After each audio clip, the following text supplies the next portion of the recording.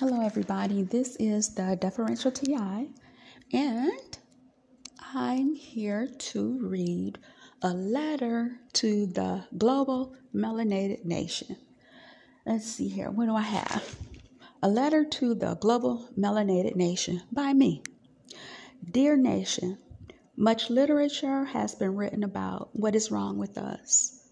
Much literature and much commentary has been delivered about our faults. I'm not here for that.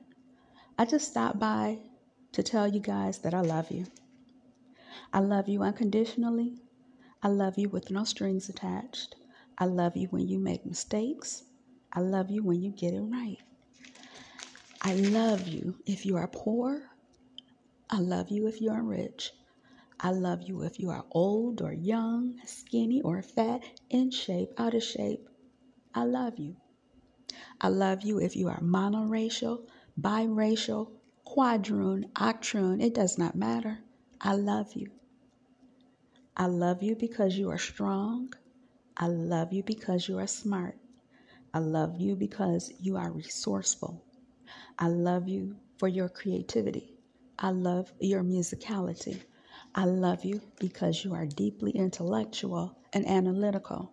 I love you because you are precise and very detailed.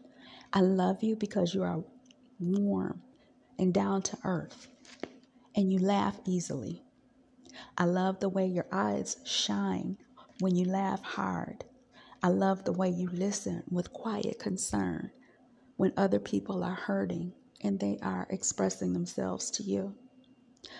I love how you face each day with strength and wisdom. I love that you embrace other ethnicities and not hate them because they are not American. You never call the police on anyone, and you never ask anybody for their ID or try and make a citizen's arrest of other people of other nationalities. No, we're not perfect, and we've been through some things, and this has left us a little tattered.